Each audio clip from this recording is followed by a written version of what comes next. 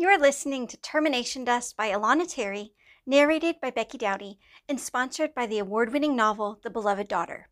Visit alanaterry.com/beloved to listen to this gripping audiobook about a Christian girl in North Korea. And now, enjoy today's episode of Unabridged, the Christian Fiction Audiobook Podcast. Chapter 23. Pip woke up when a branch pulled back and slapped his shoulder. Kimmy was panting. She hadn't realized how tired she'd get carrying him for even this short distance. Wrapping the blanket more tightly around his shoulders, she leaned against a tree trunk and cuddled him close to her chest. "It's okay, Buster," she said. "We're going to go on a little..." A little what? What kind of name could she give to a situation like this? "We're going on a trip," she finally explained, "and I want you to be strong and brave, all right? Can you do that for me?" Pip was looking around at the trees in all directions.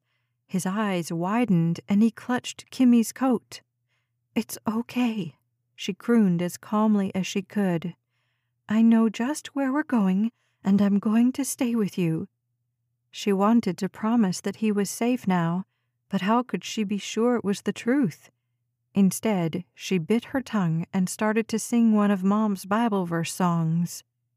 "Thy word is a lamp unto my feet, and a light unto my path."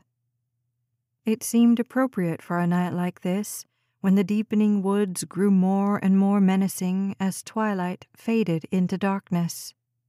Kimmy never had a great sense of direction, but without landmarks to guide her and only the light from the moon and stars, she felt even more lost. There was the Big Dipper, a staple in the Alaskan sky. If she followed it to Polaris, she was supposed to be able to find north, but the entire constellation tipped on its side and loomed so low on the horizon it hardly looked like it was pointing anywhere. And even if she knew where north was, that didn't tell her which direction the trooper station was from here. The farther she got from her neighbors or the Glen Highway, the more lost she and Pip could get. But what other choice did she have? If Chuck hadn't found out she was missing yet, he would any minute. Unless he was so tired he went right to his recliner after using the outhouse and fell asleep. It was possible. She doubted he was in the habit of spying on her and Pip at night to make sure they were both in their room. Unless Chuck had a reason to suspect otherwise, wouldn't he just assume they were asleep? Then she'd have until morning to find her and Pip the help they needed. Taylor and the other troopers would offer their protection as soon as she told them about the way her stepfather had threatened her with his rifle. The rifle. Why had she moved it? Chuck would notice it wasn't there. She should have left it totally alone. She and Pip could have been safe.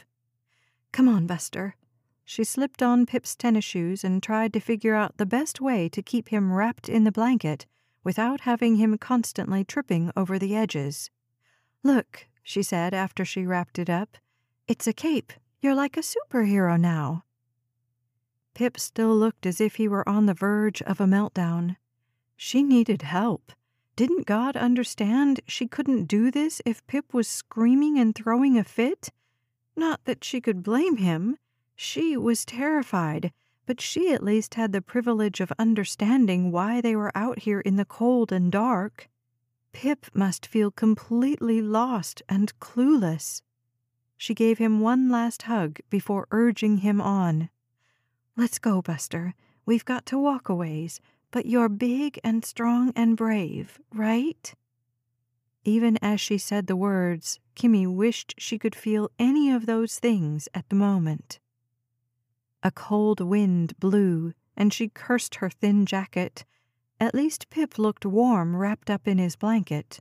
She just hoped he'd be able to walk without tripping. She'd carry him farther if she had to, but right now all her energy was focused on keeping herself from hyperventilating from fear. She hummed a few lines from her mom's Bible verse song, coaxed Pip forward, and they were on their way. Chapter 24. Kimmy couldn't believe it actually worked. She wasn't great with gauging time, but she figured it must have been close to an hour by now since they left Chuck's trailer. And so far, no angry yells or terrifying rifle blasts had pursued her and her brother. She and Pip were deep in the woods now, but she'd followed a trail that was relatively straight. If she turned left and then circled back, she'd end up somewhere along the glen. Once she reached the highway, she'd be able to figure out where they were, and it was just a matter of time before they'd be safe at the trooper station.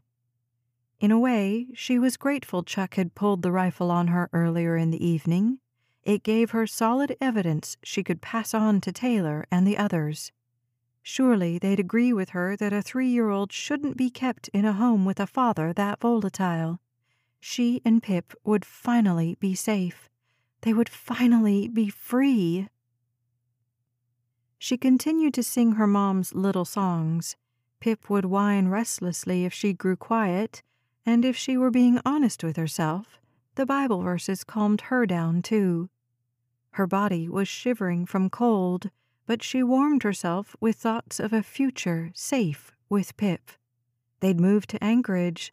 Life wouldn't be a fairy tale squatting in Meg's home, but hopefully that situation would only be temporary. There must be daycares in town that needed a full-time worker and had room to enroll one more preschooler.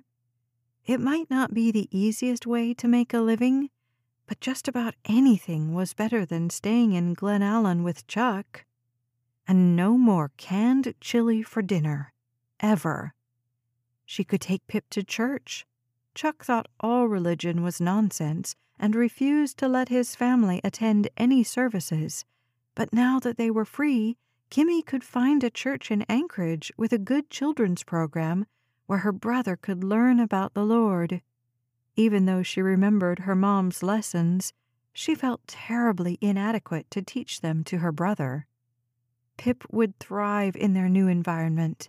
He might even catch up on his language skills once he settled into a home and a routine that didn't involve watching his mom and sister get beaten up all the time. It was happening, and Kimmy had done it.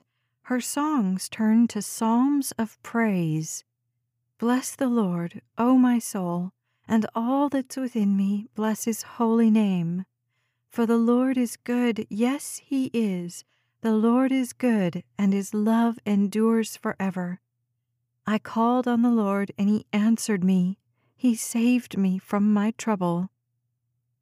Even though Kimmy had grown up singing these songs and listening to all of Mom's stories from the Bible, they'd never felt real to her until now. Kimmy was wrong to be angry at God for failing to answer her prayers. All this time he'd been working out the details, all the way down to the electric company turning off their power and Chuck's having to use the outhouse to secure their escape. If only Mom had lived to see this day. But Kimmy couldn't think like that. Instead, she shifted her thoughts to the future where she and Pip would have a nice place of their own. Nothing too outlandish. A 2-bedroom townhouse would be fine. Anchorage had tons of parks. Her favorite playground while growing up sported a giant jungle gym, which was more colorful and complicated than what you could find at any of the other neighborhood parks. In fact, if she remembered right, that particular playground was located right across the street from a big apartment complex. That might be the perfect place to settle down, even more desirable than a townhouse. If she and Pip found a nice apartment, she wouldn't have to handle any of the snow shoveling or yard upkeep. It sounded better and better with each step that took them deeper into the woods. Wait a minute. Wasn't she supposed to be leading Pip toward the glen? For as straight as the trail had seemed as she burrowed into the darkness to hide, she now felt like she'd been turned around a dozen different times, like a kid spun around before hitting a piñata at a birthday party. This couldn't be right. She stared up at the sky. There was the Big Dipper, and if she were trained in navigation, she could probably use the North Star to figure out exactly where she was supposed to go from here. But the stellar map meant absolutely nothing to her now. It looked just like it had when she started her trek into the woods. She stopped. "Hold on, Buster," she told her brother when he started to fidget. She checked to make sure his blanket was still wrapped tightly around his shoulders, and then glanced up at the sky again. So that way was probably north. But what did that tell her? She was so turned around she couldn't figure out which way she'd been walking, if she'd been walking in a single direction after all. While living at Chuck's trailer, the sun would rise above these woods. So did that mean she was supposed to head west to get back to the highway? It was her best guess, but there were at least a dozen unknowns that kept her feet firmly planted where they were. What if the trail hadn't been as straight as she thought? What if turning around now meant landing straight back at Chuck's trailer? And since the Alaskan sun always rose at an angle and never due east, what did that mean for her calculations? Not to mention the fact that she was only 50% sure that she'd figured out north correctly in the first place. The temperature had dropped significantly when the last traces of sunlight disappeared. Certainly not as bad as they'd get in the dead of winter, but this escape could have never happened in the dead of winter. It had to be now. She held her brother close, borrowing a little of his warmth and refusing to accept that she might be lost. God wouldn't allow that to happen. He'd gotten her this far, which meant he wanted her to escape from Chuck's awful violence as much as she did. Which meant she would find her way to safety. The Lord would help her. Wouldn't he? She sank down with her back against a tree and held her brother close. "Let's just rest for a minute here." She wanted to unwrap Pip and cozy up beside him under the blanket, but it was so cold out she didn't want him to lose all that warmth he'd stored up in his little portable burrow. "You doing okay?" She didn't wait for an answer. She knew it wouldn't come. "Ma." She paused. "What?" Kimmy was cold, but she was certain she wasn't imagining things. She stared into her brother's face. "What did you say?" She held her breath, waiting. Nothing. "Were you talking about Mommy?" Kimmy prodded, refusing to admit the sound might have been a random vocalization. Pip stared at her blankly. He was tired. He should have been in a warm bed, sleeping, not tramping through the woods. She pulled his blanket more tightly around his shoulders. "Do you miss Mommy?" she asked. Up until she said those words, she'd thought she'd been doing fine, but mentioning their mother brought a massive lump to her dry throat. She needed water. Pip must too, but there wasn't anything they could do until they got out of these woods. Which meant she couldn't sit here wondering if her brother, whom everyone had considered nonverbal for the first 3 years of his life, had just spoken his first word or not. She had to keep going. The more they moved, the more heat they would generate, and the closer they'd get to the trooper station. The closer they'd get to safety. Hopefully. She stood up, glancing in all directions to make sure she was still on the same path she'd been on when she decided to stop.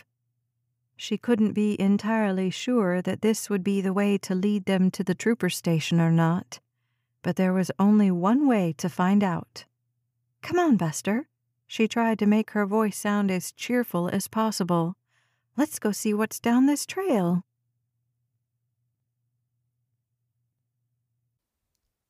You've been listening to Termination Dust by Alana Terry. Today's episode of the Unabridged Christian Fiction Audiobook Podcast is sponsored by the Beloved Daughter audiobook, available exclusively on Audible. Visit alanaterry.com/beloved to download the Beloved Daughter audiobook, narrated by two-time Audie Award winner Kathy Garver. If you're new to Audible, you can listen to this award-winning novel right away with a no-risk 30-day free trial when you go to alanaterry.com/beloved. And don't forget to tune in soon for the next installment of the Unabridged Christian Fiction Audiobook Podcast. Thanks for listening.